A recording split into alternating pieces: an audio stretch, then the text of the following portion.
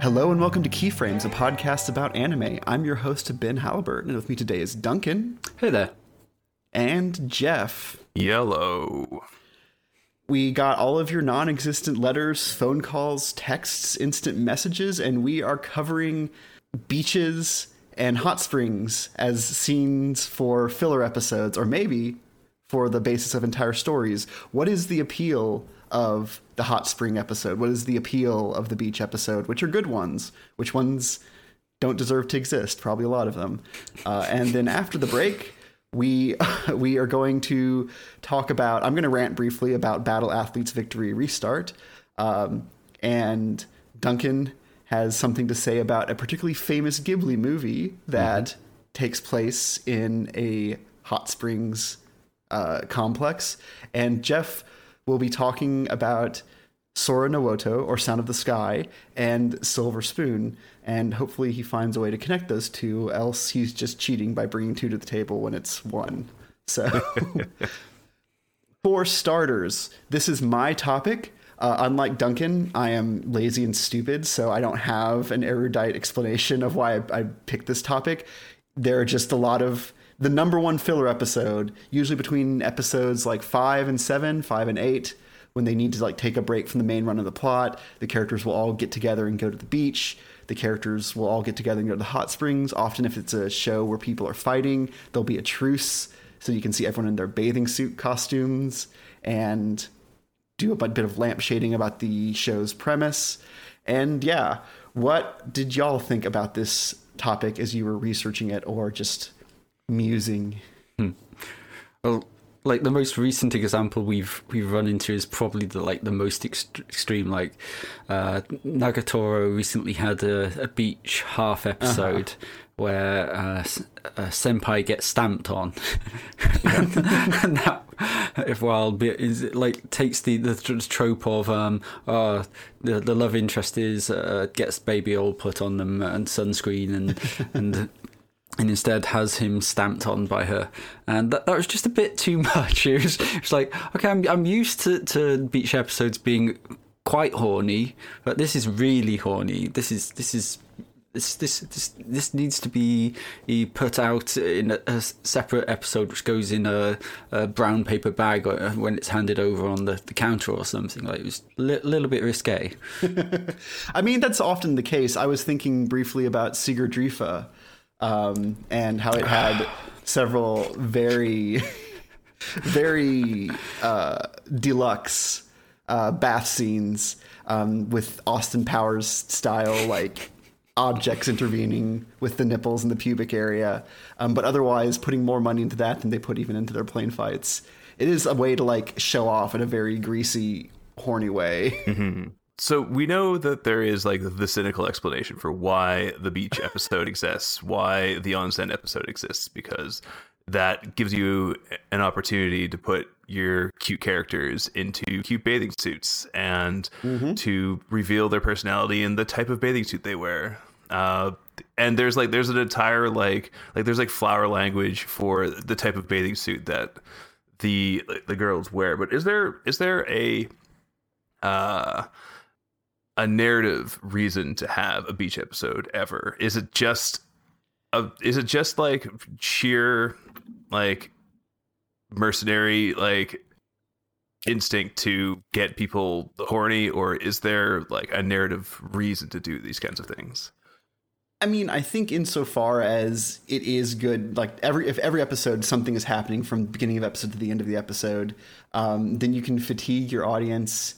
You can make them basically not be able to enjoy it because they're wondering too much about what's going to happen next to upset the status quo. I think kind of having a demilitarized zone that is the beach or hot springs episode is actually pretty important for making an enjoyable anime series. I mean, like, I'm always disappointed when like it's just wall-to-wall plot and we never get to see any texture. We don't get to see the characters try on different outfits. Like, nothing is more miserable, for me at least, than an anime where the characters have the same hair and the same clothes the entire fucking show. And granted, we don't need to like have them constantly changing outfits like is happening with certain shows airing this season. But still, I think it does have like a technical narrative reason, and in terms of pacing, but. Yeah, I think you definitely have a point with what you said early on about it, using it as like a for the same thing that a bar gets used at in a Western, as like this place where people can go and basically put aside their roles in the outside world and just become customers. And like there's always like the barkeep who's slightly more dangerous than people imagine in that sort of shows. And I think like thinking of specific things with beach episodes, like the two which came to my mind was Dragon Maid, which was just of course, which is just a fun episode, just because it was just like Kanna just watching a crab and then just yoink eating it as she does with pretty much everything in that show, which was just. I gotta say, those minisodes are doing a great job of warming you up for the next season of Dragon Maid, Duncan. I can feel it rolling off of you. And I think like it had one of the things that happened in that was like normally Toru has to stay in her human form most of the time to be around Miss Kobayashi, and in the beach episode she got to turn into her dragon form and lie in the sea with and be herself. And I think like that's kind of one of the things it serves, where characters who, for whatever reason, are having to do their job. We see them in their job through most of the series.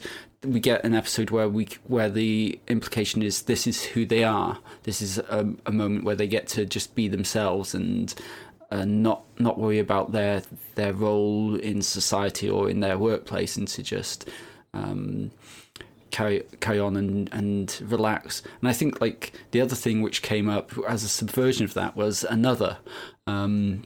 I was going to bring that up too, because that does violate the demilitarized zone sort of. And that was specifically did that, where you have a horror show which is all about people dying to a curse, and you think, okay, they've gone away and they're safe here, and they even have a theory for why they won't get hurt at the beach. Yeah. And spoilers, they're wrong. Yeah.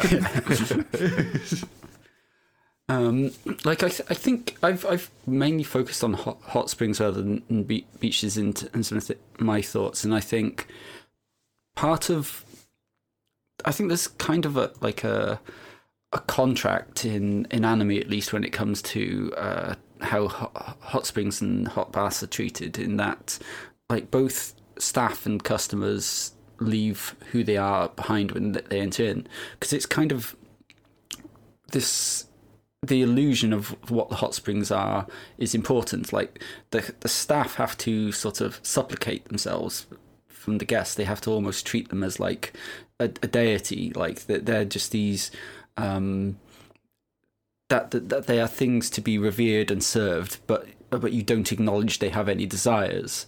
Like that seems like the correct way to do it. Like that you have to be sort of divorced from any standing and like the moment money or status is mentioned, that's the moment where it turns sort of from like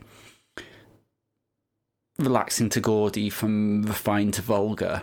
And like I think like that my primary like example from that is Konosuba, which has like the end of season 2 of Konosuba. They go to hot springs which is run by the Axis Church, which is a cult who worship Aqua, a deity who is greedy, pushy, and very self-important, and they're exactly like her, and it makes them exactly the wrong sort of people to run this hot springs, because every time that they have a customer, they let their desire for money and status take precedent over that person's desire for peace and quiet, and it basically brings the profane into this sort of sacred space where people are supposed to be able to separate themselves from their lives and jobs, and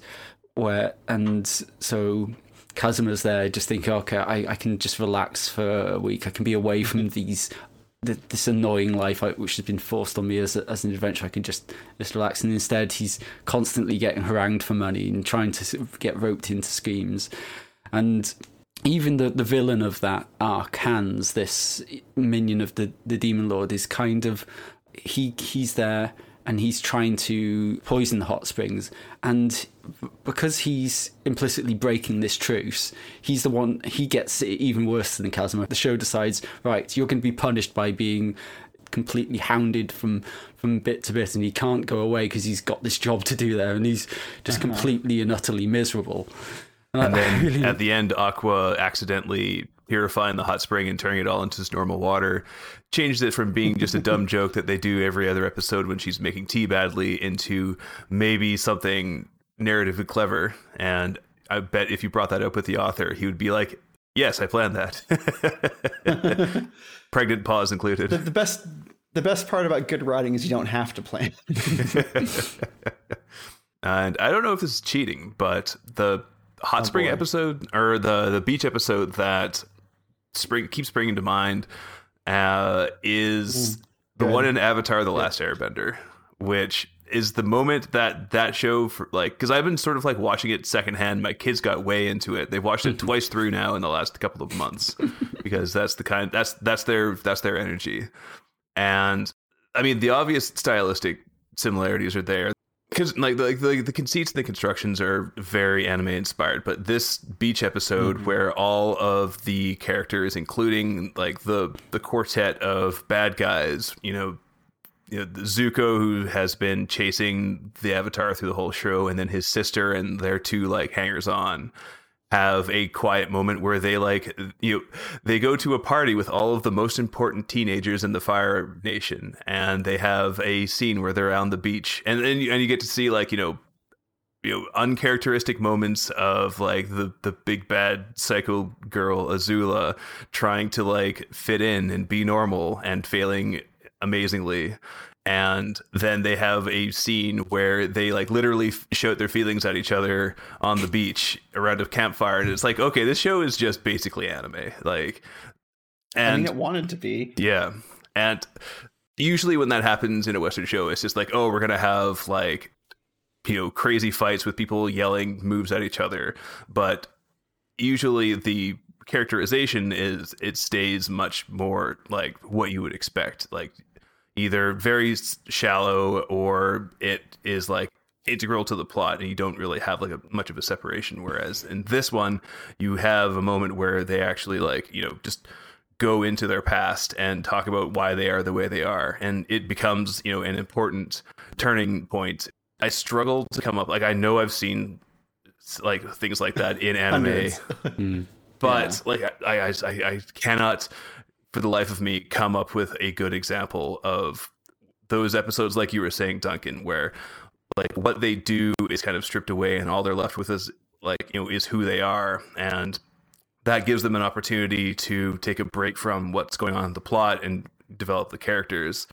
And I think like, if there is a value to these kinds of episodes above and beyond the service aspect, then that's probably what it is.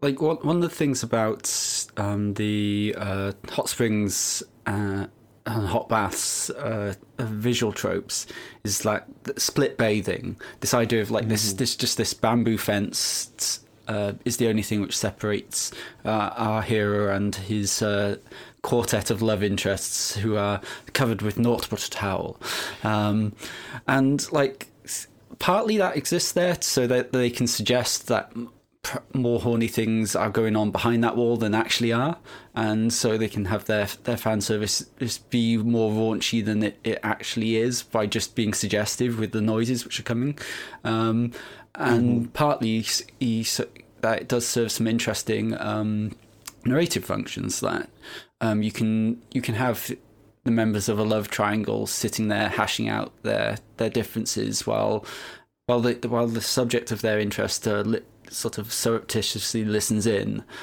I think that happens in Saikano, where the girls have a bit of a discussion in one episode Yeah, and it's the joke is that they're just talking about anime, and they're talking about what the show is normally, and the protagonist, when he's listening in, isn't jealous because he's like, oh, I want to get in there and see them naked. He's like, no, I want to go in there and talk about anime with them.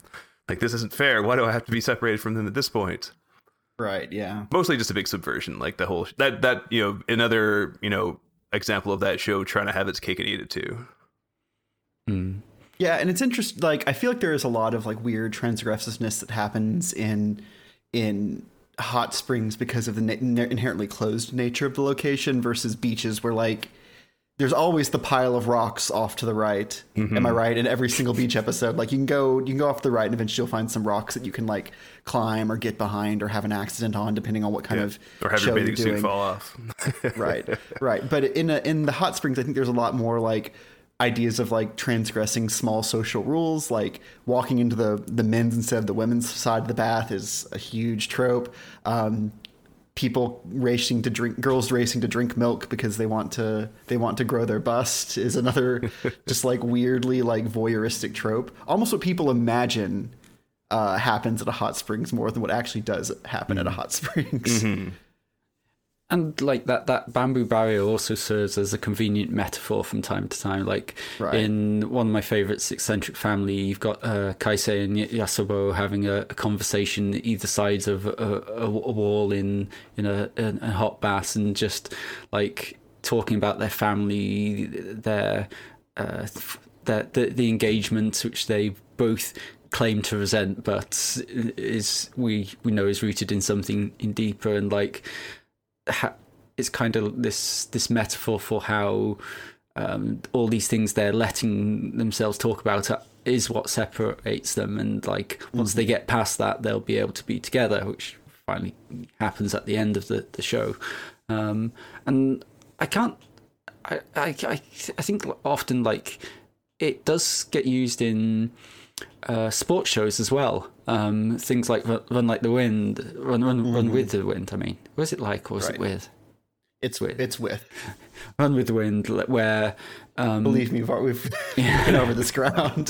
Where you run with the wind, where you can have like a team of people, and there's always often in shonen sports shows there's a strong hierarchy to a team. There's the ace, there's the guy who's terrible, and there's the cup and everyone in between. But the hot springs is always somewhere where everyone's kind of equal, like where they can sort of berate the star just as much as the loser, and it serves as like a leveler, an environment where they can and kind of just be equal rather than having this hierarchy. At least until they start comparing each other's busts, and then one of them sinks below the level of the water, and or something else bitterly, or something else. Yeah, something which is accidentally hidden by a Coke can or something similar. Yes, strategically placed. So I mentioned before, maybe off air, I don't even remember, like the infamously troubled Gurren Lagann Hot Springs episode, where I think it like pushed the censor's patience a little bit too much with how many like almost slips they got. And of course, yeah, you already stole that. Well, actually, you know what? Ikamusume, which is just basically an entire show as a beach episode, Squid Girl, where she just comes to invade the world.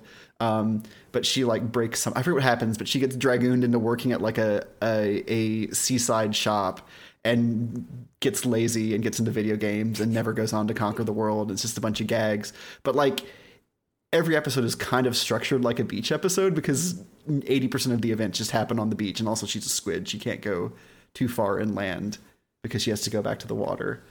So there is like interesting elaborations of this like category of show where they expand out from one episode to an entire experience. So I've also noticed that there's frequently a confluence of beach and hot spring episodes and fake supernatural ghost stories, tests of courage, things like that. again, another excuse to get the characters together, and of course the all important dynamic of they go into the woods, somebody gets hurt, and then the guy has to carry them back to safety, as being like a turning point in a relationship, or also frequently used like to create yet another misunderstanding with the actual love interest, or to create something like that.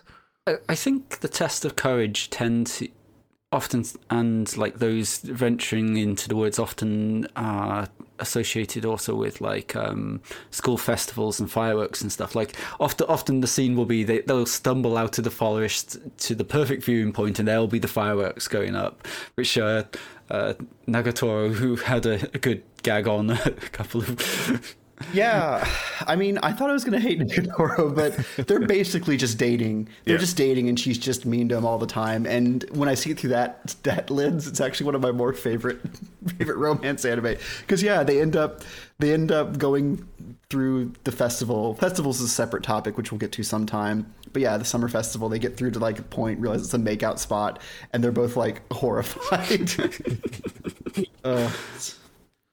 The one other thing I wanted to just ask you two about is as I talked a little bit about with Konosuba, is the idea of service within hot springs, like the role of the staff, and like I can't remember. I think Ben's watched Hanasaku Ihora. I don't know if Jeff has. I think you'd like it. Hanasaku Iroha. It's a city girl moves to like work at her grandmother's country bathhouse and discovers how to be less selfish and more of a complete person. Oh, that sounds great. It's a Mario it's meant to be. It was meant to be a trilogy with Shirobako and what is it, Sakura Quest, just like girls doing work. Hanasaku Iroha is not quite as good as Shirobako, but it's pretty good. I actually have been thinking about a rewatch.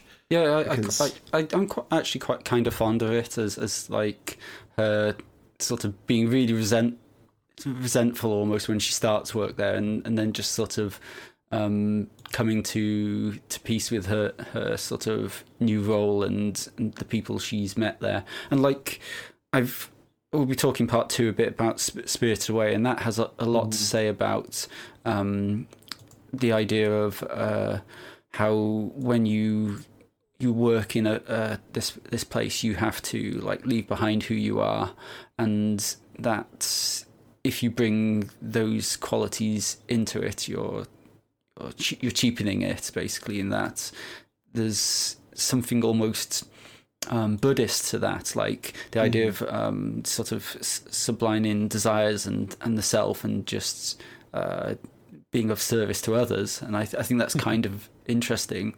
That and also the way that, just from a Western perspective, how like a lot of the ways I don't know. This is just me. Like, if you ever see alcohol being served in this, they'll always bring it in very carefully, and it'll just be placed down, and they'll bow and they'll go out. It always sort of reminds me of someone like putting offerings before something. It always feels like a very reverent act. Well, I think it's meant to also evoke classical manners. It's almost like going to like a Ren fair to a degree, where people are enacting those like classic, or at least imagined classic, hello my like lord, mannerisms and interactions to feel a little bit more special. Yeah, and plus there's just the whole like shokunin thing of just like absolute dedication to your craft. And I guess especially in anime, where often we're seeing idealized people in idealized situations, like someone who is just like really dedicated to being good at whatever job they have. I think that's actually part of what makes Hanasaku Iroha interesting, is that it is her growing up, not necessarily in a lot of the ways we'd see, but she just accepts that like if she's going to do something, she better do it well, and she like develops standards for herself. And it's that kind of maturity as opposed to other kinds of like letting go or falling into more adult love. It's just literally just like it's worth it to do. People come here for a good time. If they have a bad time, then we go out of business. So so service is very important. Yeah, that's it for me. Yeah. I'm thinking of others. I was unable to do a lot of prep this time around because the rapidly changing weather has given me a bunch of situational headaches. But no, I mean, I do think that they're widely mocked, like even in podcasts that aren't about anime, when they like bring up like the beach episode or the hot springs episode, there's kind of a sense of derision there. But I usually welcome them unless it's a show that has already shown itself to have poor restraint in terms of fan service, in which case I do dread them because that's the other function, as Jeff mentioned, the very cynical one is just like, oh, they are two situations where people can get a lot less naked in communal, a lot more naked in communal situations than they would. Although sometimes less naked. Sometimes they wear those school swimsuits, and there's like that weird fetish of the school swimsuit onesie that covers up everything. But that's the nameplate and the lip. Even that reveals a lot, especially if they have like boob socks and stuff. Yeah, that reveals more about the author and the director than anything else. It's so weird in Slime when they make him put on a school swimsuit. It's like it's another world. Wait, so which one are we talking about now? Sorry, no, I'm just thinking in Slime Diaries. They make Rimuru put on. There's a whole joke of them dressing him up in different like young girl outfits, and like the ultimate one is like putting him in a school swimsuit, and then that's when he decides to run away. No, it's with the bunny outfit that he decides to run away. And I don't know, it feels like Those Who Hunt Elves, the amount of like our world stuff that's showing up in Slime Diaries at this point. But it's the comedy one and the better one too, because Shion's bust is a normal size. Dear. Actually, you've just reminded me of the bad Slime OVA beach episode.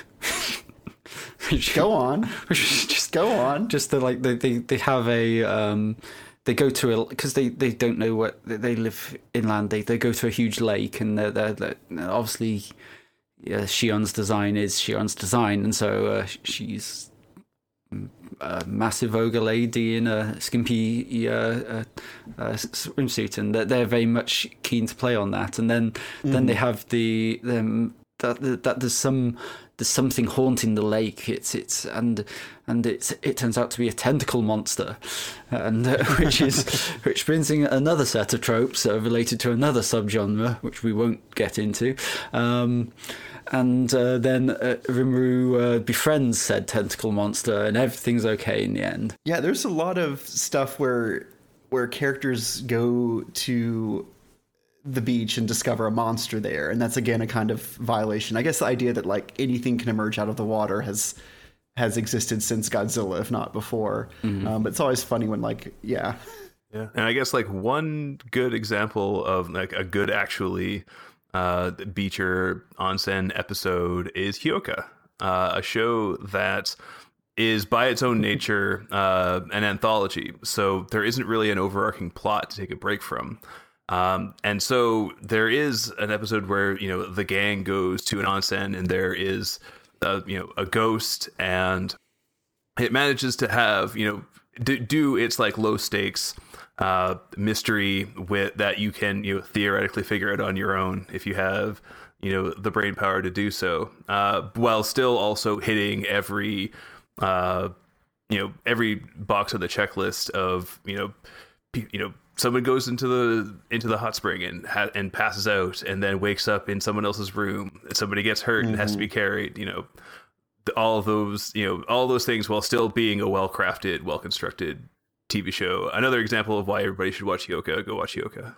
I was thinking, I'm just thinking about beach episodes. Like there's the all-purpose cultural cat girl Nuku Nuku episode where like she can't swim because she'll sink to the bottom, so they give her like a special like legs that make her able to swim, and then those come off and she sinks to the bottom of the ocean and has to walk out to the. There's a giant crab robot that the mom is sending after them. I love all-purpose cultural cat girl Nuku Nuku. I'm so glad I watched it as a joke. But yeah, I mean, it's a very fluid format. I think that's another reason why it's such a popular thing to have, because it allows you to like disrupt the normal relationships. It allows you to step outside the confines of the plot, and especially the pacing. It allows you to dress up all the characters cute or risque. And I don't know, not many anime have an excuse to be by large or even small bodies of water. And so like water gags, like when someone has to hide under the water at the hot springs and it's too hot, and then they burst out and everyone's surprised that they're there. Any number of like pervy dude surrounded by a harem of girls and he gets caught in the hot springs. Any number of animes have that situation too. And of course the boob comparisons. Yep. Also a staple of harems in hot springs episodes. Yeah, harems and beach episodes go together pretty strongly. I mean, like Jeff said, it is characterization of like who dresses up in what swimsuits, and like the conservative one wearing like a very like childish like cami top and frilled skirt bottom, or someone with just like the very classic like bikini atoll style bikini. And now I can only think of Quetzalcoatl in Dragon Maid. She's just like the most ridiculous. Was that not the case before, Duncan? She's designed to be thought of exclusively and constantly. It's more like that thought fades the mind, and then has to be like shuttened away quickly. Okay, well, let's give Duncan a chance to bleach his brain, and then we'll come back to talk about Spirited Away, to talk about Battle Athletes Victory Restart, and to talk about Sound of the Sky and Silver Spoon.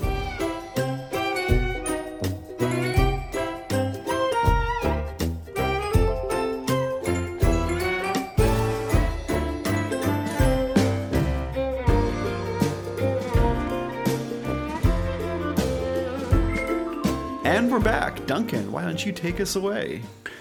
So, because we were covering bathhouses and beaches this week, I decided to rewatch Spirited Away. And I first saw this back in the halcyon days of 2000. I've now forgot the year. I have to go back and do some math, it sounds like. Yeah, I don't want to do that. I think I saw it during college, so... Yeah, we probably both saw it back in 2001, 2002. It might have been 2002 when it aired for me. Yeah, that fits 20. So yeah, it was. I think like often the first time you see any film, and especially if you see it in the cinema, tends to colour your reading of it for going forward, unless you come to it with a specific lens you're trying to look at it with.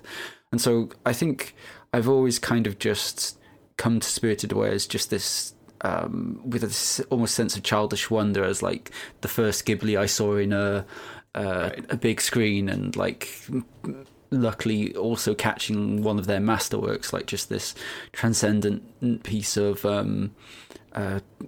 fantastical storytelling. And it's been interesting this time to come to it with a more focused lens, and like to ask why a bathhouse? Why is Spirited Away set in a bathhouse, and what does that have to do with its choice to talk about people's sense of identity? So Spirited Away starts with Chihiro and her family traveling to a new home, and we follow her in the car ride, and she's unhappy because she's been separated from her friends, her home, her school, and she's uprooted. She's kind of without a sense of who she is, and she's constantly talking and looking back in the car because she doesn't really have any sense of who she is and confidence in that. And a wrong turn later, and she and her parents find themselves in this sort of strange resort town, and which we later learn is a place where the spirits come to relax, and is run by a witch called Yababa. I think I pronounced that right. It's a strange name, and I think initially their role in that space is as guests. Like her parents' greedy devouring of food turns them into pigs, whereas Chihiro because she doesn't partake in the food, is kind of spared. She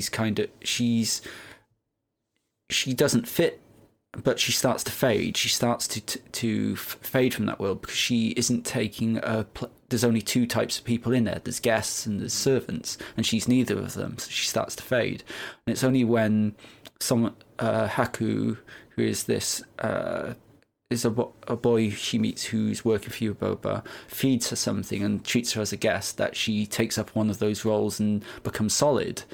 And that is kind of interesting. Like, this is a world where you are either one of two things, and that totally defines who you are. Because her first thing she's told is that in order to be allowed to stay there and to avoid the fate of her parents, she has to bargain with the witch for the right to work there. And what's taken from her in that bargain is her name. Her name is changed from Chihiro to Sen. I'm not sure if Ben can speak at all to if there's any great meaning in that choice of name. I've tried my hardest, but I just don't have the knowledge in Japanese, especially Japanese characters, to be able to speak to that. If only Andy were here, but he's not. I mean, if I want to stick my neck way out and make a theory, Sen Jeff. like Sen sounds a lot like onsen. That's all I got. I'll take it. I think, and that's the first turning point of the film where she's forced to stop being a child. Like, she's not allowed to cry anymore. She has to just get on with doing things. She has to start not looking out for herself but looking out for others, both what she does willingly and what she does unconsciously. And she has to throw away her clothes and put on those of a maid. And that's implied to change her. There's this interesting thing, because after she's done that at his urging, she meets Haku again, and he doesn't recognize her. He's gone from this person who recognized her and had this connection with her to someone who's just like this steely disciple of the witch, and she sort of questions if he's even the same person, and we find out later that's because he's in the same situation as her. He has lost his name, he's lost who he is, and it was only because he had a prior connection with her that he was able to regain that sense of his self through her connection for a moment. And when she is changed from Chihiro to Sen, that's lost again, and he reverts to being Yubaba's underling. And from then on, Sen is a worker in the bathhouse, and there's this line the film draws between her and the rest of the cast, where she often carries out her actions from her heart, and she treats everyone equally, and all the staff are very mercenary. They're always concerned with their status within the organisation and what they're getting paid for doing it. And these little bits of favour trading between people, you get the sense that everyone has something on someone else, and they're all horse trading to get a leg up in this organisation. And the structure itself being this tower, where you the higher you go up in this tower, the more senior you are. And just up at the top there's Yubaba, and it's like that becomes really evident in one of the first big dramatic things in the film, where there's the survival of a spirit called No Face, and he basically just reflects the appetites of those around him. So when he meets Sen, and she doesn't really have any desires, he doesn't really. He's quite gentle and peaceful. But once he's in the bathhouse and he's around the rest of the staff, he just becomes this ravenous monster, fueled by their desires for gold and status. And it's not until he's sort of infuriated by Sen's lack of desire and chases her out that he sort of slowly sheds those that monstrous side of himself and reverts to this far more gentle personality. And I just thought it was I didn't pick up any of any of that the first time I watched it. Obviously, like I saw it as like this comment on personality, but I didn't quite pick up like it was so entangled with this idea of this place as a workplace, and like how she's how her identity changes when, and as I think as you talked about with Hansaker Ahura before the break, Ben, like how after she leaves she's matured even at this young age, that when she enters there, she's constantly looking back, unsure of herself, and when she leaves, she's given that typical instruction whenever you're leaving an underworld or a spirit realm: don't look back. And that was something she'd been constantly doing earlier on. It's always about getting back to her to the world, getting back to her parents, getting back to the place, at least where her school, her friends, etc. All these things which she was defining herself by, which aren't her. But at the end, she doesn't look back, because she's got this little cord around her hair, which is tied by her friends, and she's basically carrying with them as part of who she is. And it's like this very interesting sort of shedding of self and then rebuilding of self that the film does. And I hadn't sort of noticed that cycle before, and it was fascinating to me. Yeah, it is interesting how there is sort of almost a community in the bathhouse, but it's a community that's definitely like built on like greed and exploitation and hierarchy. It resembles the person who's in charge of the bathhouse, their personality and their concerns. But at the same time, there are still these rules of hospitality, where like if Sin goes up and asks for a job, she's required by like witch law to give her a job. And it's so funny to watch her like exclaim with irritation when Sin won't stop asking, as she's using all these tricks to try to get her to stop asking, in which case she can make a move against her. So there is the idea of being constrained by inconvenient rules against your will is probably pretty authentic for anyone who's ever been in a service industry job or a job period. So yeah, it's a very warm sort of thing. And the fact that like Sen gets adopted by some of like the older like work ladies, not older like old, but just not a kid, not a literal child. Yeah. It's like, and they all sleep together on the floor. So like that, I think Lynn's the name of the yes. woman, and it is quite kind of sweet how she becomes like her senior and sort of adopts her into her care, like very begrudgingly, but yes. but clearly with more affection than she would admit, and like the consequence of me watching this is like, Lynn's kind of a normal-looking person, but it's implied that she is still some kind of spirit, but we're never told what.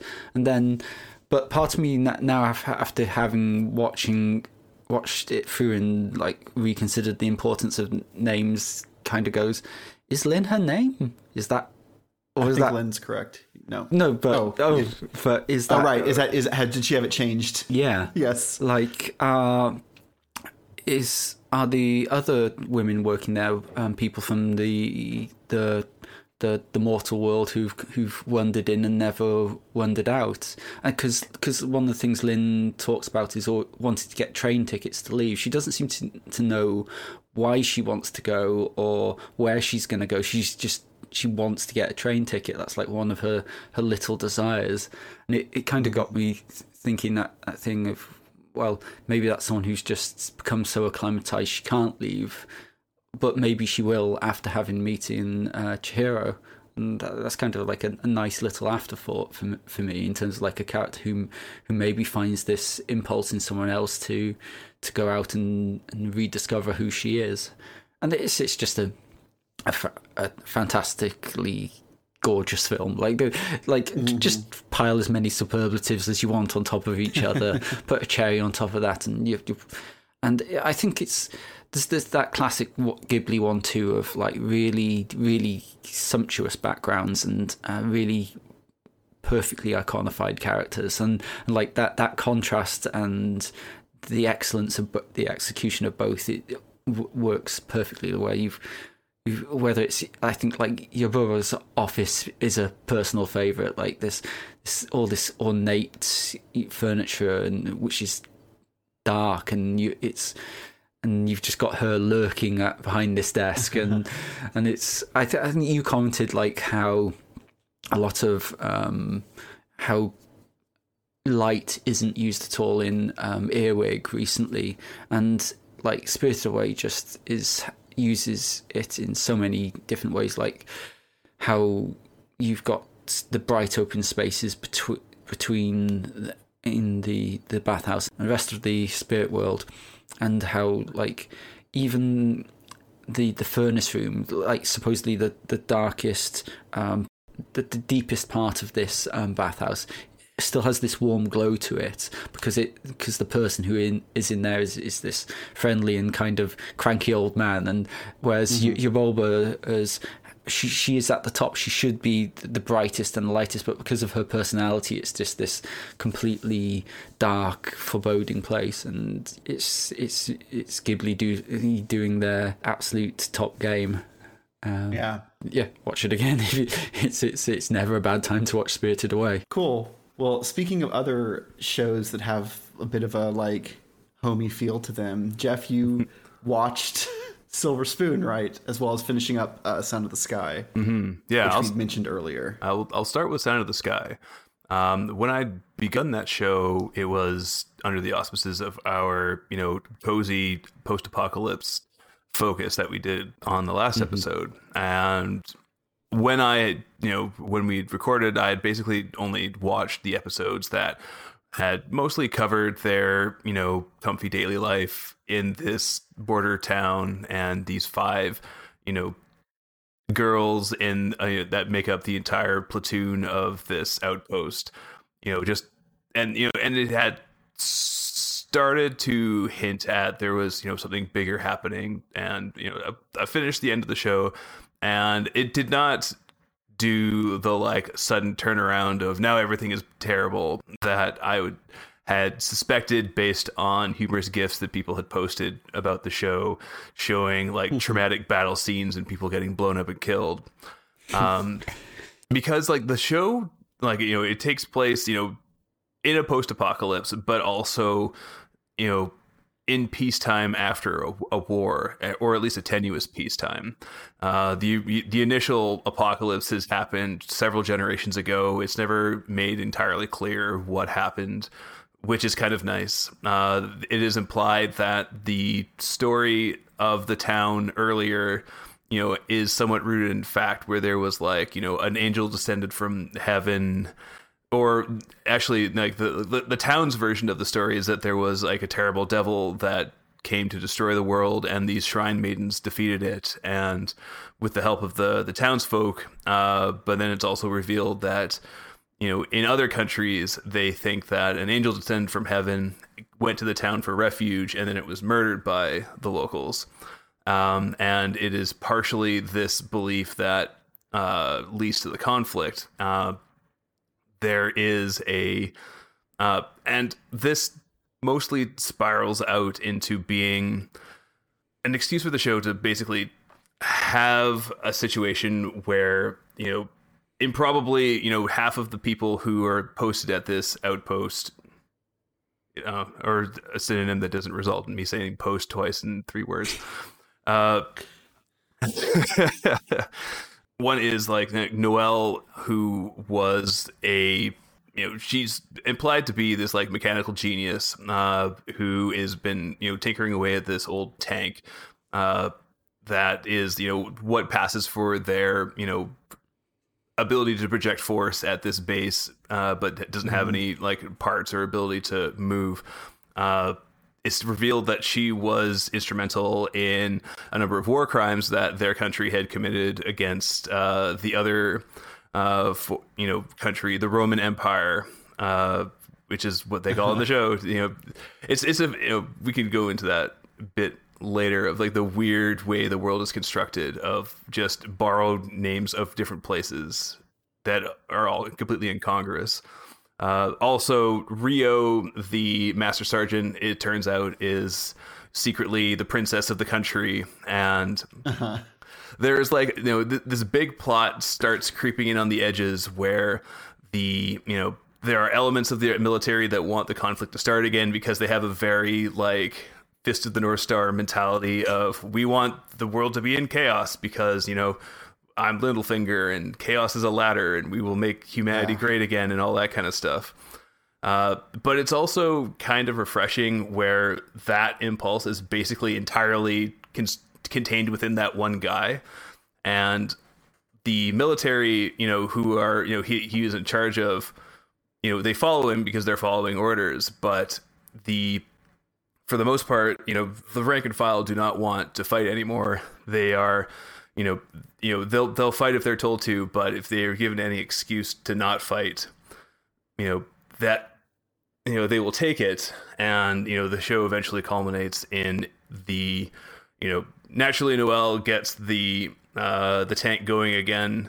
Rio goes off to her destiny to like marry the prince of the Roman Empire to try and save the peace deal. And before this bad military commander can reignite the war through getting the enemy forces to attack them, they are able to stop it by playing Amazing Grace in the middle of the battlefield before battle can start. And in that moment you get sort of a mini Christmas truce from World War One, where the humanity of the soldiers overcomes the will, the murderous intent of their masters, and eventually everything calms down and becomes nice and idyllic again. And it for a show that is primarily just an excuse to have these 5 cute girls do cute things with a bunch of like military, Taisho era otaku / walking tank, style, mecha suits. It's strange how those things cross over more often than you'd think. Yeah, like it has kind of like a Valkyria Chronicles kind of vibe going to it, where it's just largely it's an aesthetic and or an aesthetic, aesthetic and mood excuse just to have a comfy show.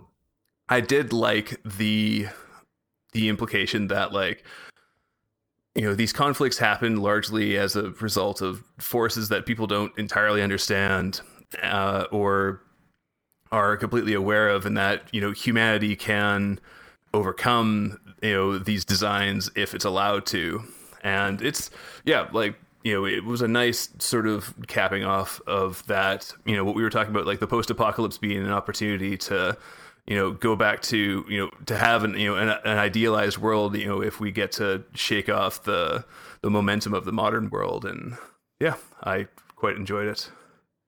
Yeah, and it's worth pointing out, when they deployed Amazing Grace, it's not out of nowhere. It's been established since like the very first episode that this is specifically is it Kana? Is she the main girl? Yes, Kana. Like, that's why she heard someone play Amazing Grace, and so it's symbolic of her love of music, and it's also kind of symbolic of the trumpet is either playing Amazing Grace or it's playing Reveille and taps and like other military stuff. And so the decision to play Amazing Grace at the end, I think, is indicative of rejecting the trumpet as a handmaiden in war. Playing something so beautiful that you can't help but be arrested by it, and there's no way that it can have violent intent behind it, at least in the show's understanding of the song.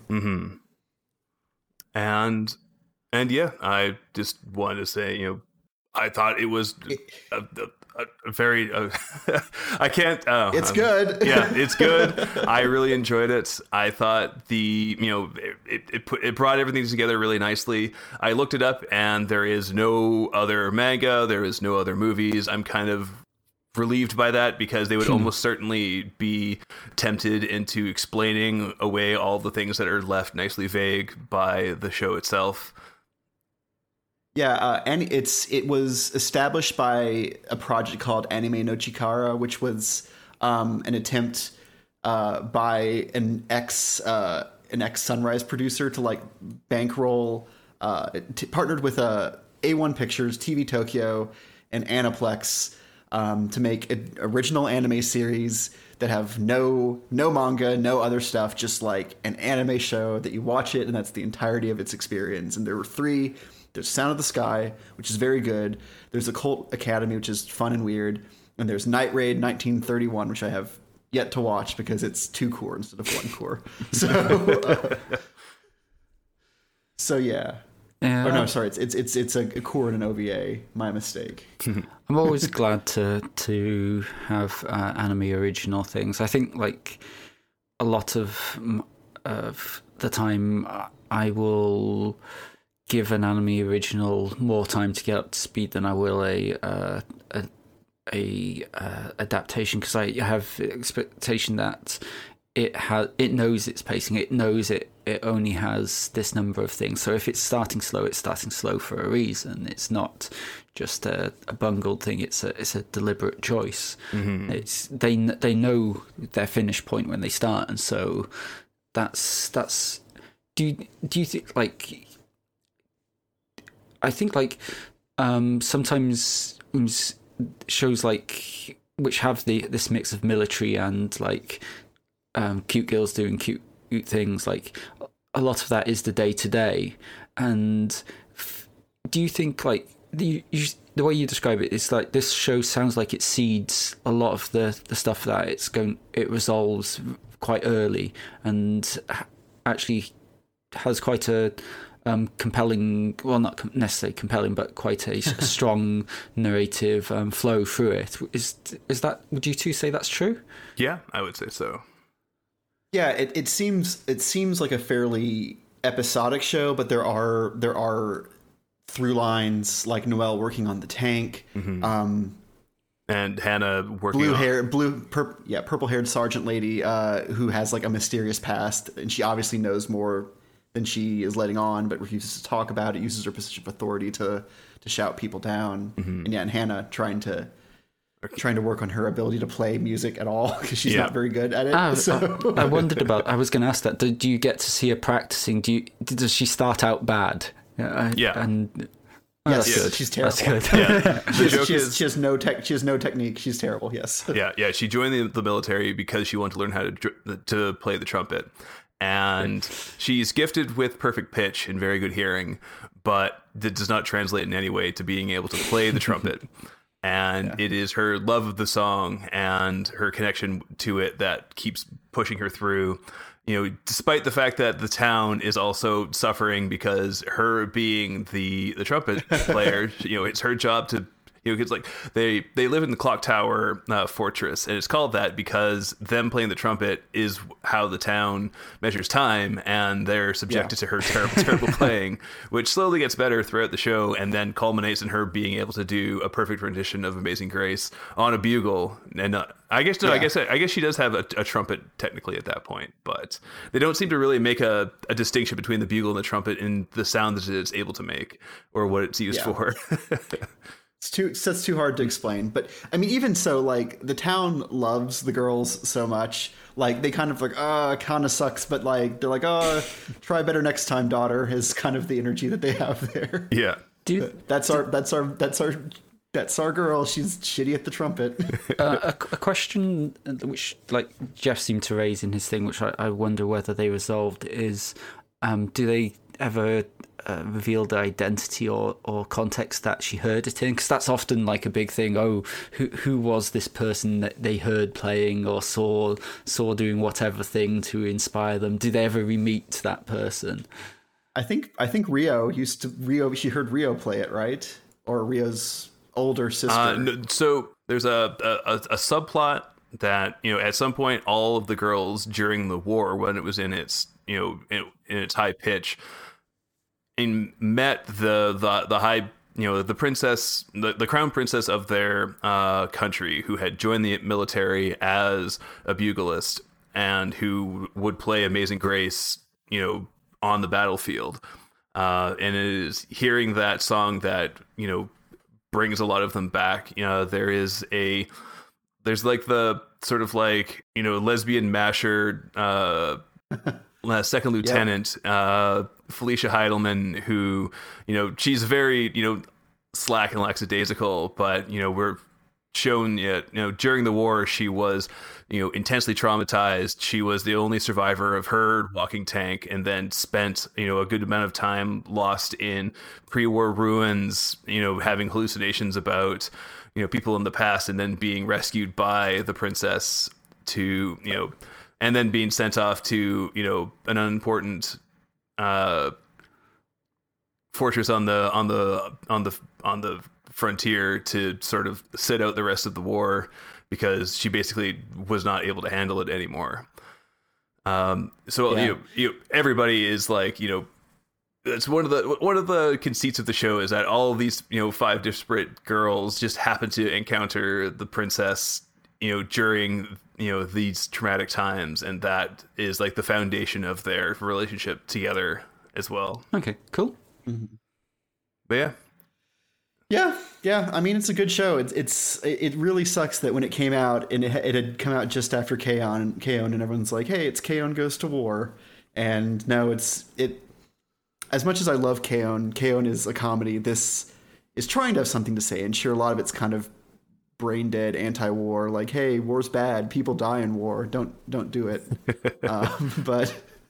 But it's still it's cute, except for the episode where she pees her pants because that's weird, because she has to wait for a call, and she is afraid to leave the phone even for a second, and so she eventually ends up peeing her pants because she won't leave the phone. Mm-hmm. But otherwise, it's even though the girls like range between like 14 and 18 years old or something, they're still like treated mostly as people, and they're never made a joke for the fact that they're kind of playing soldier in these ruins. Like they're all children fundamentally. So yeah, there isn't a lot of like military aged men in the show, which also sort of like quietly implies that the war was ruinous and terrible, and that, you know, these are the people who they have left to be their army. So, you know, if you really wanted to find a reason to explain why are these teenage girls the only military force on this frontier town. It's obvious that they're running out of military age men, and the world, they say pretty explicitly in, I think, the final episodes, like, the world's dying. It's not going to recover from this, probably. Mm-hmm. The no man's land is spreading. It's kind of Nausicaa-esque in that sense, except Nausicaa does have the catharsis at the end that the forest of death is actually purifying. Well, this mostly just seems like, they passed the tipping point. Too many nukes, too many bioweapons. Mm-hmm. Life is not going to stick around on Earth anymore.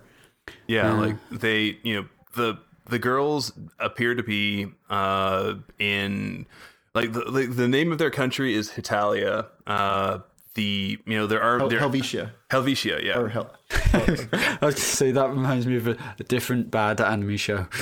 And then, you know, they're fighting the Roman Empire. That you also hear, you know, people mention like the Frank and I think like the Brit at some point, but then they see, like, oh, I found this. It's a map of the world, and I'm fairly certain it was a map of Korea, and that, you know, that is what, you know, composes the world for them. So, you know, again, I'm kind of glad that there isn't more, because they would feel compelled to, you know, explain exactly in tedious detail why all these things are the way they are. And even though the show ends with a, you know, and the adventure continues sort of teaser that they could, you know, spin off more if they were given the opportunity, I'm sort of glad they didn't. There is, like, it's just kind of a sort of like late medieval / early modern Europe, like the whole Roman Empire, the Swiss Confederation, the Franks and the Britons as races. There is an attempt, which I think a lot of times post-apocalyptic stuff likes, that we reverted back to these old names for things, which I guess probably comes from, like, in China especially, but also in Japan, like new dynasties naming themselves over like the old dynasty that originally was in the region, like the Han or the Tang or that sort of thing. Mm-hmm. But it also kind of comes across like, you know, in Fallout New Vegas, where there is just a bunch of guys who call themselves Caesar's Legion because they heard Julius Caesar was cool once. Yep. And well, do you want to tell us a little bit about Silver Spoon? Yeah, another show where you get to explore a life apart from the busy hustle bustle that the apocalypse can possibly free you from.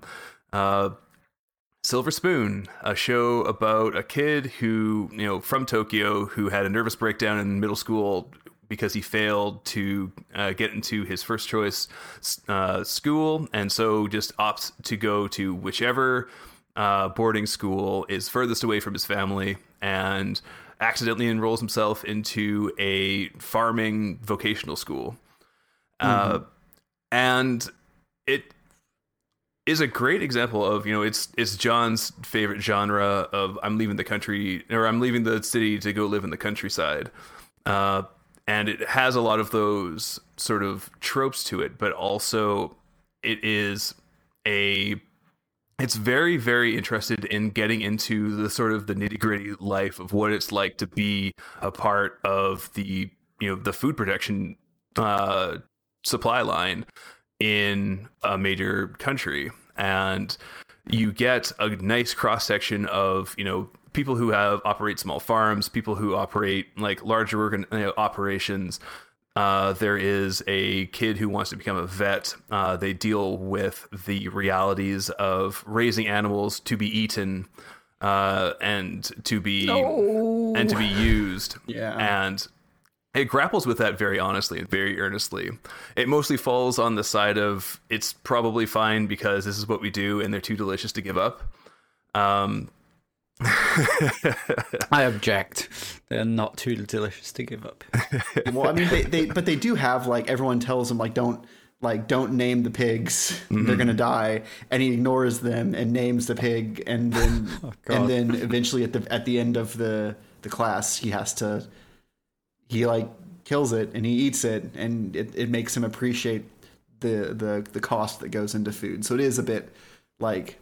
It's like a more thoughtful and spiritual. Mm-hmm. No, it's not. No, don't think of it that way. You're projecting onto it. It's like Charlotte's Web. Like some pig, and at the end, the poor pig's taken off and slaughtered, and you get some bacon written in there. No, I mean, but it is about like how you have to face that your food comes from a living animal. That's what it is. And like.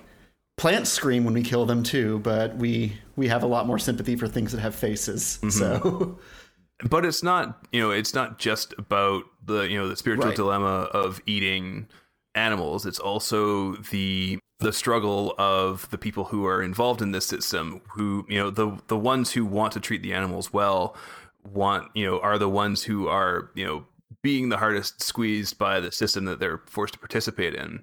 There is a character whose basic, his long shot plan is to become a professional baseball player because his family had taken on a massive amount of debt to expand their operation.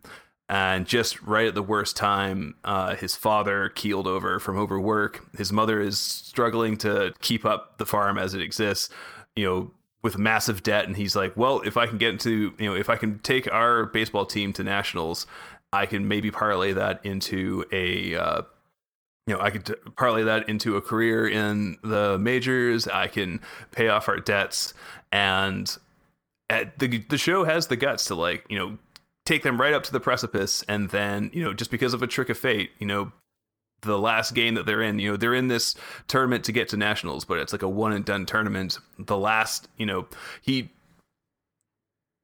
the pitcher. He manages to get a pop fly off the last guy who needs to be struck out. The his teammate is set up to catch it perfectly, and then a gust of wind blows and it drops off, and the god of baseball laughs in everybody's face every day, and so he is forced to quit, and their family farm is liquidated, and that's the end of his story there. And that is like the harsh reality of people who are living on that razor's edge. There's another character whose family runs like a huge, like, mechanized, much less, feeling farm. The second any cow, shows any sign of being, of slowing down, they immediately have it sent off to the slaughterhouse, replaced. And it's, and it's never like, oh, but, the quality goes down or anything. It's like, no, this is just how you have to operate here. And it's a very sort of like, a very grounded, very realistic look at, like, these are the day-to-day struggles of people who are doing this every day. But there's also they talk about, because you have like a close connection to the process of, feeding the world, basically, you grow a greater appreciation for that process, and that translates into a deeper, more spiritual life in general, which, plays back into his, the main character's ability to confront his family, and also his sort of like outsider view of becoming way too attached to the animals, getting way too involved in everybody's problems, not being as blasé about the fact that, like, oh yeah, he had to quit school because his family farm is being liquidated and he has no purpose in being here now. It's like, for a lot of these people, they've been beaten down by the system for so long that they're just accepting of this, and him being there and, allowing himself to be harmed by other people's pain is like something that's new to them, and awakens more of an appreciation for that as well. And yeah, it's a very beautiful show. There is there's a lot of like high school anime kind of stuff. There's there's a love interest that never quite culminates. It probably does in the manga. I do appreciate the fact that towards the end of the series, like, every other character is as annoyed by them not already being together as the audience clearly is, which is great. And yeah, I really like the show. I sort of watched it on a whim. John had said it was good, and he's usually right about those kinds of things. So I followed through, and yeah, it was great. Unfortunately, the other thing that was sort of the impetus for me watching it is that it was being removed from Crunchyroll. I think today, the day that we are recording. So if you want to watch it, good luck. There are other ways, but travel back in time a week ago. It also can't run fast enough anymore, so it's been sent out. Yep, I think it's usually shows up in like Sentai sales as well, so you might be able to get the Blu-rays for relatively cheap. Not Sentai. It's published by Aniplex, unfortunately. Oh, never mind.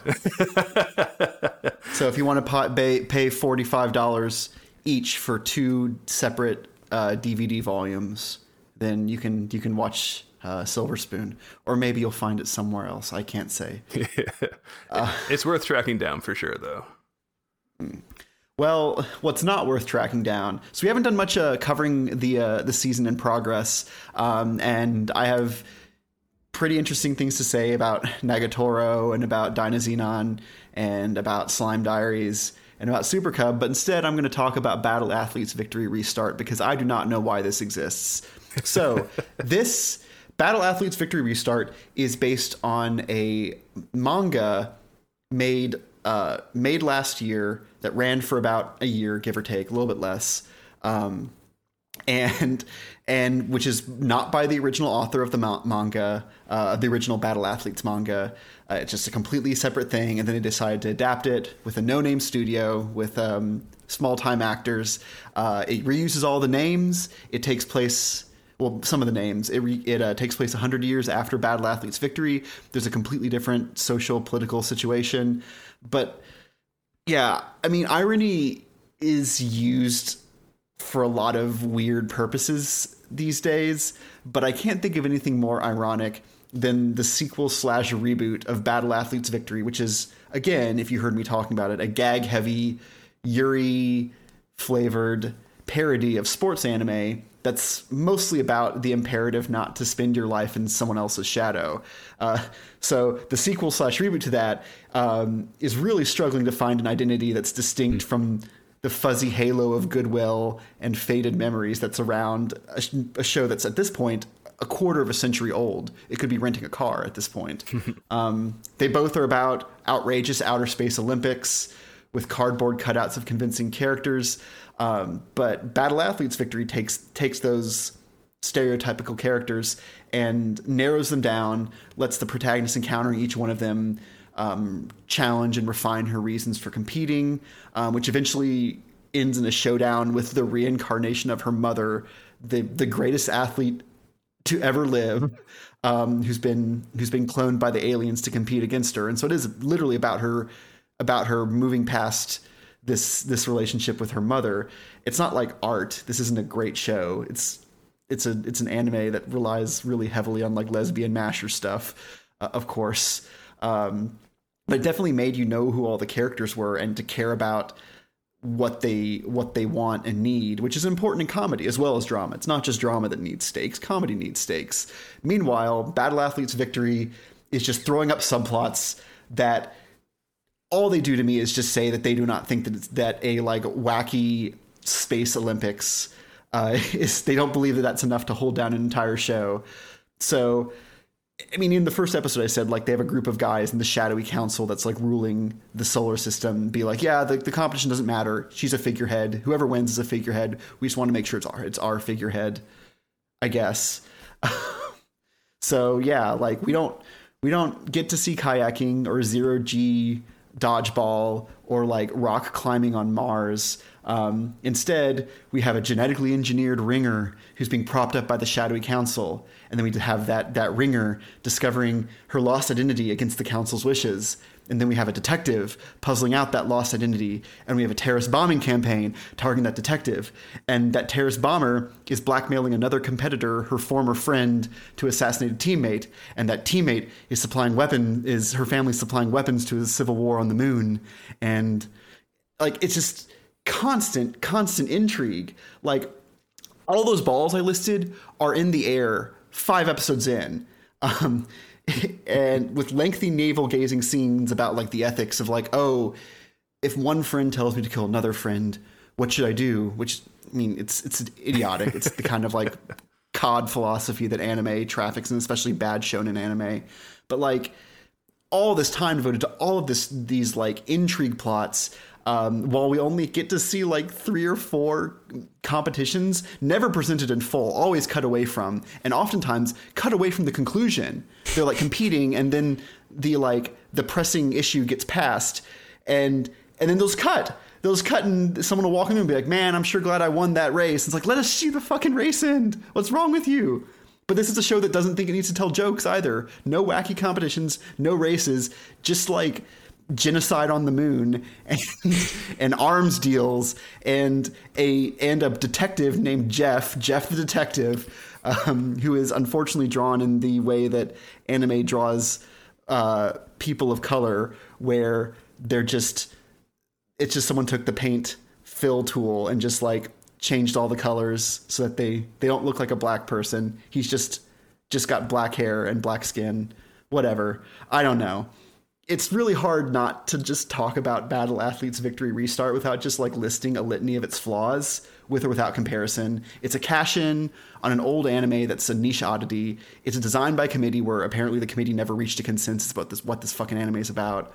It constantly references Battle Athletes Victory. Every character shares a last name with a character from Battle Athletes Victory, while at the same time being like, fuck you, no jokes. Fuck you, no sports. It sounds soul-crushing, man. Yeah, it's really hard. It's a sports anime with no sports, a gag anime with no gags. Does it at least have makes City Hunter look fresh. It makes me a worse critic because all I do is complain about it. I don't have any synthesis to give here. It's just bad. Is there at least like a best girl you can like clamp onto and hope for her appearances? No. So my favorite girl in Battle Athletes Victory was Lin Fa Wong, the kind of racist Chinese contestant who like her family was massively rich and she just used money to like buy ways to cheat out of races, and they blew up on her, and then she gets kicked out and she comes back with just like the big swirly glasses and a pink wig, and she's like, I'm a new competitor. Oh, it's so funny. And there's no one like that. Like now I'm having to think. Okay, there is one girl. Her Shelley. So Lin Fa Wong was in Battle Athletes Victory. Shelley Wong is, again, reusing a last name, is the main girl who has the same last name as the protagonist in Battle Athletes Victory. She's her partner, and she like qualified and then for the Space Olympics and then got hit by a truck. And so she has a prosthetic arm and a prosthetic leg. And like, if you use prosthetics too hard in this world, or if they aren't properly calibrated to you, they can like initiate a biofeedback thing that will like weaken your heart or your lungs. And so there's actually a thing where the genetically engineered ringer is going to win in their like wacky kayak game, which I thought that was the coolest thing. We didn't even get to see any of that, where they have to like track a whale in kayaks and fire a suction cup harpoon onto it. And whoever does that first wins. Congratulations. These are sports. This is in space too. It's an ocean in space. But she was trying to keep up with the genetically engineered girl, and she was like frying her prosthetics. And she actually has a reasonably, like, not actively painful thing about how like she's trying to see her prosthetics as not as limitations. I don't know if the show's going to follow through with that, but that was what was vaguely in the air that episode, was her like frying her prosthetics and possibly killing herself just to prove that she was as good as someone who's 100% biological. And I liked that. And then she didn't she saw a glow around the genetically engineered girl, and she's like, oh, that's the grace of God. I don't have that. I can never win this sports event. So fuck you, Battle Athletes Victory Restart. That's a shitty way to end that arc. But I don't know. It makes me like Battle Athletes Victory more, and also makes me mad at it because this thing's a piece of shit. I hate it. At least does anybody have a cardboard emotional support box? No, they got rid of the funniest joke in the previous show. No, she just talks about potatoes all the time. That's what counts for jokes. Ugh. She grew up on a potato farm, and so she's like, boy, this sure beats digging up potatoes. And like, what are y'all having for dinner? I'm having potatoes. Do you like those jokes, Jeff? They sound good, right? The idea of potatoes just being inherently funny. I mean, to be fair, Slime Diaries did that last episode too. Everyone's digging up sweet potatoes. Ugh, no. Yeah, it just sounds like a joke that they like ripped off of Attack on Titan. Because there's a potato girl. Cardboard emotional support. Yeah, there's a potato girl there. Well, it's funny. It's like peasant food. That's the joke, I guess. And I guess the joke is the idea that this peasant could compete at a galactic level with yeah. I mean, my what's getting me through it is every time I watch it, that's one less episode I'll ever have to watch of it. So I sure hope it ends at 12. I hope they don't go for the full 13. That's my upshot. Yeah. So there's Battle Athletes Victory, which is the 26 episode series. There's also a 6 episode OVA that is less funny but weirder. They cut a bunch of the characters because they did the Berserk thing where they're like, we can't adapt the whole show, so let's just cut everybody connected to the bigger plot. And we'll just have the Space Olympics without the fact that the Space Olympics are being held to train people to be ready for when the aliens come back. Because if they can't beat the aliens in the Space Olympics, then Earth gets annexed and humanity gets enslaved. And then the aliens come back, and I guess it was good that one of the contestants was constantly cheating, because the aliens cheat too. They're like, here's our 100-meter dash person. It's just a girl who's just like fused to the hood of a car, which is still the funniest fucking thing. Like, that's not fair. And they had a 3-legged race thing, and one of the contestants is just like a girl with 3 legs. So that's how they like, oh, what are we gonna do? She was born with 3 legs. Oh, but no, I don't get any of that. You can see why I tricked myself into watching this terrible spinoff that comes a quarter century again too late. But which is I played myself. Yep, it's a shame too, because like a lot of these revival shows that we're getting these days are pretty good. A lot of them, like, occasionally, like Berserk, they kind of go off the deep end just because of production woes, but usually they're not entirely cynical. Like, there's obviously a commercial motivation for doing any of them, but for the most part, like, it's being made by people who loved it in the first place. But yeah, it sounds like this one was just it's truly bizarre. Like, maybe it has a bigger following in Japan than it does here, because like, you are literally the only person I've ever heard talk about the show. But I started to watch it literally because I watched AMV Hell and they played the Living in a Box single. Yep. And they just had all the scenes of Kanata just hiding in a box. Every time someone makes Kanata feel bad, she crawls inside this cardboard box that has a house painted on side, and in crude childlike letters, it's Akari's house, It's like her name, and she just hides inside there whenever people make her feel bad. You know, and that shit's funny. So it occurs to me now that maybe Battle Athlete's Victory exists as an anime because it's technically supposed to be when the Olympics are happening this year. It's very possible. And boy, is the joke on them. That's actually a pretty astute guess, Duncan. But no, the real reason, the imprint is Comic Ruel, Comic Jardine, for the manga that it's based on. The studio is Seven, which has made some shows like Homes of Kyoto and King's Game, the animation. They made those, both of which were not very good, if I remember John talking about. But they're most known for making hentai. They've made a bunch of hentai. You can just see it on their Wikipedia page, just all the hentai they've made. So yeah, it's kind of set up to fail. The vocal performances are fine. There's a really weirdly good fight scene that I made a GIF of that it's just randomly there 30 seconds into the 7th episode. Doesn't pay off. But when you link that we had a little discussion of oh wow, maybe it's that's done by a different production team or maybe there's someone on their staff who cared about it and actually has experience doing that sort of thing. But now you've told me what their studio has experience in, that I can't but help worry what they have experience in animating. Yeah, I mean, I mostly think just the choreography is good. One girl has a knife, one girl is obviously good at kicking, and so the girl's using her her elbows and forearms to block on the inside when she makes stabs or to deflect, and she's kicking whenever she opens up it's a good fight. It unfortunately is the terrorist from Mars who goes up to from the moon, who goes up to the other moon girl and is like, you betrayed me by not catching me when I fell off a cliff during the qualifiers. So to show me that you're my friend, here's an invisible gun. That's right, an invisible gun. It looks pretty stupid. And she's like, here's an invisible gun. Shoot your partner, who is the daughter of these arm dealers. And we have 3 episodes of Yana Christopher, the moon girl, being like, oh, I don't know what to do. I don't want to kill Lydia Kirtland.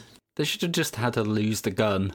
How do you keep an invisible gun for 3 episodes and not misplace it? Well, she's got a little hook on the back, which I feel like if I were it's weird because eventually she backs out. She's going to shoot Lydia Kirtland, and then she decides not to and tries to kill herself, and Lydia stops her, and then the terrorist shows up and she's like, I knew that you weren't going to do that. I knew that you're weak. Anyway, I'm going to kill her and you. And then they have a fight. Ugh.